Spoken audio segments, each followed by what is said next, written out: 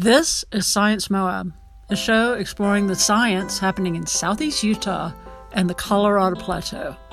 I'm Peggy Hotchkins, and today we are talking about the iconic aspen tree. It's a good show. Stay tuned. Hi, my name is Paul Rogers. I'm the director of the Western Aspen Alliance. I'm in the Department of Environment and Society at Utah State University, and also I'm an associate at the Ecology Center, also at Utah State University.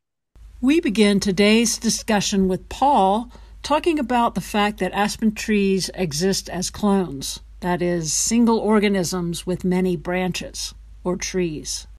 As you're driving through the countryside and in the mountains, you might see different colors of fall foliage all on aspen. So the timing of the leaf on and leaf off in spring and fall, and then the coloring of the leaves is a good indicator of where different clones stop and start. The whole clone will pretty much change color in the fall at the same time. And in the spring, the leaves will come on and off, and there'll be slightly different colors and sizes as that process goes through, but you can sort of see different clones across the hillside.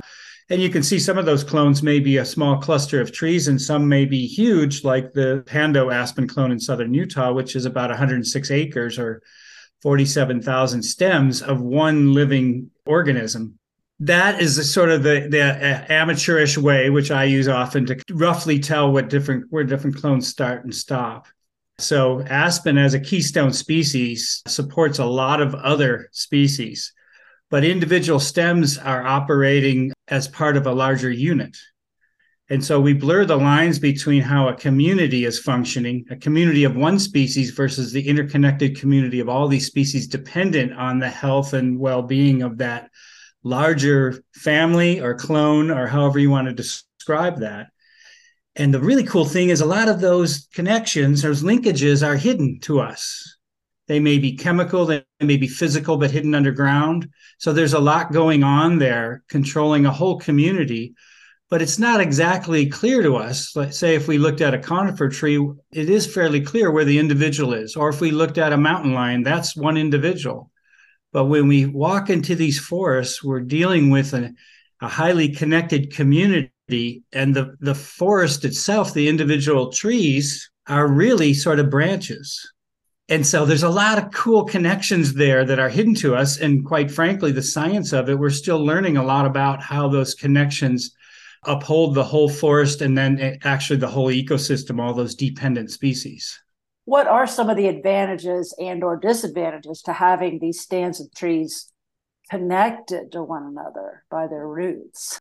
I use a lot of anthropomorphic terms, and maybe they're not always appropriate, but it's sort of socialistic in a positive sense, in that if one has an insect or disease attack, that they could get nutrients and resources, water transfer through the root system from a healthier nearby tree. That's really simplifying the system. And so you could be supporting the system in that way. And then where the real action is in aspen forest is the babies, the reproduction. And so that hidden root system, when the clone is injured, or say there's a forest fire and a lot of trees are burned or killed, the system, the big advantage of it is it comes alive and sends up a lot of babies, which are genetically identical to the parents. And they're all coming off of the same root system. So there's a lot of sort of push and pull going on underground, what I call the real engine of the system, where carbohydrates are stored, and they're just waiting for small perturbations, for example, individual trees dying or injured, or large catastrophic die-off in the forest from various means. And the most obvious one we think of is fires, but that could happen through insects and disease that come through a whole clone. All of this action underground and all this storage in the bank of fuel is waiting for those things to happen, but it's all pretty fluid, you might say. Does that happen more often than the other option where one stem gets diseased and the whole clone kind of gets diseased? Do you see that very often, or is there enough nutrients in the root system to kind of combat? That's a great question, and it gets pretty messy, and there's a lot we don't understand about that. But in general, many traits of an aspen stem are tied genetically to the whole clone. For example, the defense against herbivores or against diseases will be identical in the chemicals that they have to fight off those things. And so if a particular clone may be highly susceptible, in your example, to some pathogen, some kind of disease, and the whole clone may get it, it doesn't tend to kill it off, and it's a slow process. However, when it's strained, it sends that hormonal signal that says, look, I'm not doing well, and I might not make it as a stem. Again, more anthropomorphizing here. However, I'm going to reproduce. My whole strategy is, rather than live really long, I live a relatively short life compared to other tree species. However, I reproduce really well. Right. And I'm much faster than something that reproduces from a seed. Yeah. Because I don't have to wait for germination. Everything's there and it's ready to go. And we could have juveniles that are a half a meter or a meter tall within a couple months of a forest fire. And you just don't get that with seed germination. And so you're right. A whole clone could be more susceptible to a certain pathogen, but it has its initial defense, protect me, and then its secondary response is, oh yeah, I'm going to make a lot of offspring and make sure we live. The clone lives on for a long time. I'm going to talk a little bit about what's happening in the West today, and more specifically, say on the Colorado Plateau, where we're experiencing more and more drought and more tendency towards fire.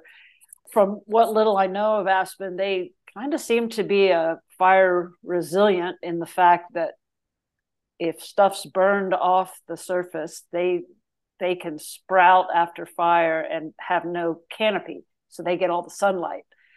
So in some ways, they come back after fire. But how is the drought and fire tendency? How is it affecting these aspen forests in the West today? Generally speaking, as you've already alluded to, it's an advantage for aspen. And we've come out of roughly a century that was very wet. And this is very frustrating to me because all conversations about climate, we talk about where we're going, but we don't do a really great job of where we've been. And this has been a very, very, very wet century overall in the Intermountain West, as much as the wettest in 1,000 or 2,000 years based on tree ring records. So in a sense, that was a real anomaly. And anything that happens, climate change aside, any drought or change that comes on is going to look sort of drastic. So if we add more fire to the system, and we've had a century where aspen grows together with conifers, and it doesn't always do that, and I need to come back to that in a little while, where it grows with conifers is susceptible to burning. And aspen does pretty well, and it responds pretty well. And so we would expect aspen cover to increase with more fire in those areas where it grows with conifers. There are a lot of places particularly across the Colorado Plateau, where there's vast areas where aspen grows in a more pure form, like the Pando clone, like on Cedar Mountain, like in several other locations all across the Colorado Plateau. And it's not fire dependent at all, or very little so. And so it has a completely different ecology you might think of in terms of reproduction. And it's more of a slow and steady regrowth of aspen without that big catastrophic event. So there's different things going on there, but on balance, if we would anticipate more fire, that we would expect to see an expansion and really a health and improvement in the resilience of aspen forests. So fire is not necessarily a bad thing for aspen forests. In fact, they can thrive after fire in the right conditions. The two main threats to aspen today, especially on the Colorado Plateau, are ungulates and the oyster shell scale. Number one in the West in threatening aspen communities and health is herbivory from large ungulates. Those are animals that have hooves, and some are domestic and some are wild. The problem is, like at Pando, when you have those highly nutritious shoots coming up and the animals are eating every single one.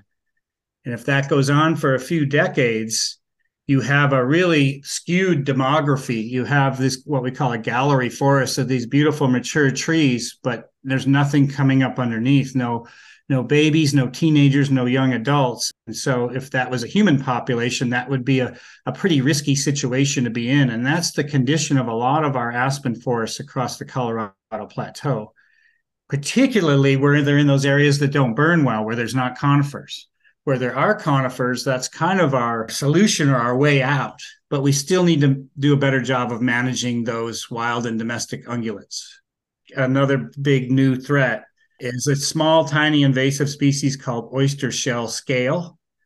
And it's decimating some forests in Arizona, and it's moving north and is now found in southern Utah and so on. But it's a very tiny thing that looks like a little oyster shell. Right. And you would get thousands of them on a tree, and they'd cut off the circulation of the tree. And so we're trying to figure out what that all is, and it's all brand new, say within the last generation, human generation, and that's also having an effect. And so we've got to untangle these things, and say some of these droughts go on to past historic levels, from years to decades to perhaps a half a century or more, and then we're really in highly climate influenced situation. How is any ecosystem going to respond, but particularly aspen? Well, our best bet is to make them as resilient as possible. And if we push them to the edge of the cliff and then we say, well, they're dying because of climate change, which is the cliff, we shouldn't be surprised. And some of our actions, like our management of wild and domestic ungulates, like the proliferation of this invasive species, some of our development practices are pushing these systems to the edge, and it's working in the opposite direction of resilient systems that we need to face some real challenges that are probably ahead of us. Okay, so you're saying that in order for aspen to be resilient in the face of increasing drought, they need to be healthy. But these other factors, namely the ungulates, are weakening the aspen and making their chances of survival during drought even more tenuous. So can you talk more about the ungulate problem and how it's being addressed? Think of deer and elk and sheep and cattle, sometimes 2 or 3 of those on the same landscape. And think of this little gold mine of all those new shoots coming up. When they grow that fast, they have a lot of nutrition and they're highly desirable, particularly to elk, and less so probably to deer and cattle and sheep. But late in the year, when nothing else is green, it's the place to go where there's still some nutrition out there. If you're a hungry animal and you're looking for that. So they're going to what's green and where there's new shoots and where there's some nutrition. The numbers of these animals are beyond probably any historic levels because we've removed predators, but also for human reasons, for sociological reasons, economic reasons, we like to have a lot of those things that have rounded teeth, and we don't like things with pointy teeth. However, what the general public is unaware of is there's impacts to having large numbers of these animals that eat a lot of things. And in this case, if they eat aspen sprouts, and that goes on for years or decades, that affects all the species that are dependent on aspen, because aspen's known as a keystone, or some people prefer the term foundational species. And so as goes the trajectory of aspen, so goes all those dependent plants and animals that need those systems. And so we have this sort of a vicious cycle set up, and that's really the number one threat. That's not the case on every landscape. However, the Colorado Plateau is probably one of the most threatened by some combination of those 4 different species. And it may be because that ecosystem never supported that many deer and elk in the past. And if you go further south, for example, around Flagstaff, they've made a very strong argument that elk is, and sort of brace yourself, it's a funny term, but an invasive species or an introduced species. There was a different subspecies of elk in that area that died off. We literally put these elk on trains from Yellowstone and took them to Prescott, Arizona, and unloaded them and seeded the forest with them about 100 years ago. But large numbers of these animals that don't have to move that much because they're not threatened by apex predators can do a lot of consumption of plants. And it's not just aspen, but we're keying in on aspen here. There's other nutrients they're looking for out there. So we have this unbalanced system really powered by human needs and desires and fears. Mm-hmm. We don't want those things that might threaten us. And we do want the things that seem soft and gentle and pretty cool to see from the roadside. But the numbers are probably beyond any historic precedent. The Western Aspen Alliance that you run, it's a joint venture between Utah State University, federal agencies, state agencies, and scientists. What types of restoration and or conservation are you trying to do to help aspen forests? We don't do advocacy per se, like a lot of conservation groups folks might be thinking of, but our main mission is education and outreach, and then facilitating science. So building science teams to take on certain issues. And we do that in a wide variety of ways. You got to use many different mechanisms, from small, brief, easy to read papers to technical papers to webcasts. We do a lot of professional workshops in the summer around all the Western states. And we facilitate those with regional experts on different, everything from wildlife to wildfire to climate change, try to bring in those folks. So it's definitely not all me, but we try to help facilitate that. And then the recipients of that information, which are really participants, are going to hopefully be from a diverse number of disciplines and agencies, tribal institutions, as much diversity as we can get so we can enliven and enrich the discussion and get a lot of different input. What are some of the on-the-ground projects you have going now to try and combat, say, some of these problems like the ungulate and or the oyster shell? What are some projects that you're actively working on? I'd like to say we have that whole process sorted out and everything's going smoothly, but realistically, a number of graduate students, some from Utah State University, a very important graduate student named Connor Crouch, who is really the toehold on the whole oyster shell situation, and his advisor, Kristen Waring at Northern Arizona University. So understanding that, getting the basics down, and they really took the lead on that. And I was involved in that, PhD student. And then what we're doing on the ground, something that's active right now, is monitoring all the aspen communities in Bryce Canyon National Park.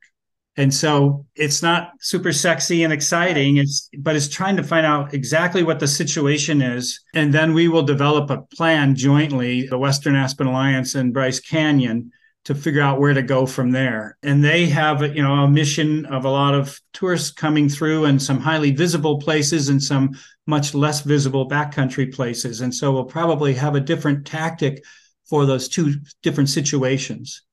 When you go to Bryce Canyon, you're thinking red rocks and beautiful vistas. You don't think about aspen communities, but a lot of the wildlife that people like to see are dependent on those, for example.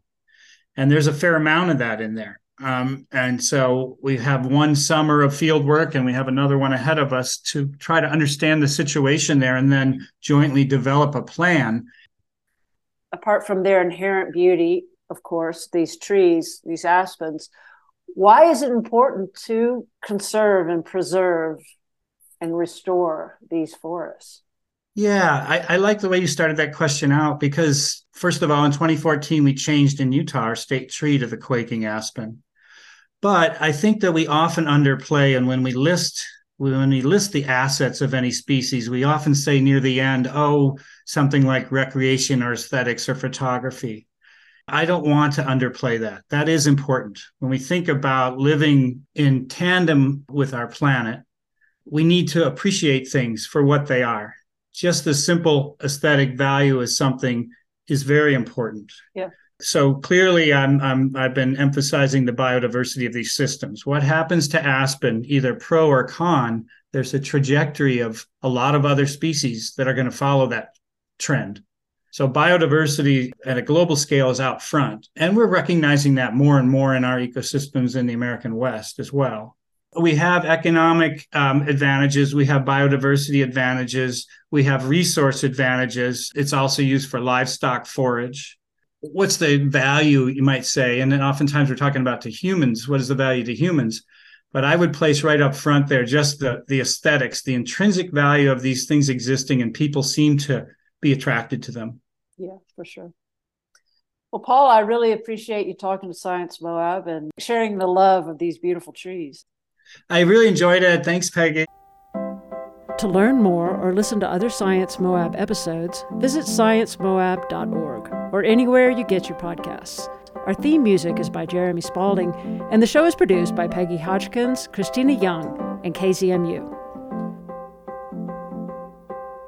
If you love Science Moab, let us know. Leave a rating on Spotify or a review on iTunes. And consider supporting Science Moab by donating to the podcast at sciencemoab.org. This programming is unique to Moab, Utah, and your support makes it possible.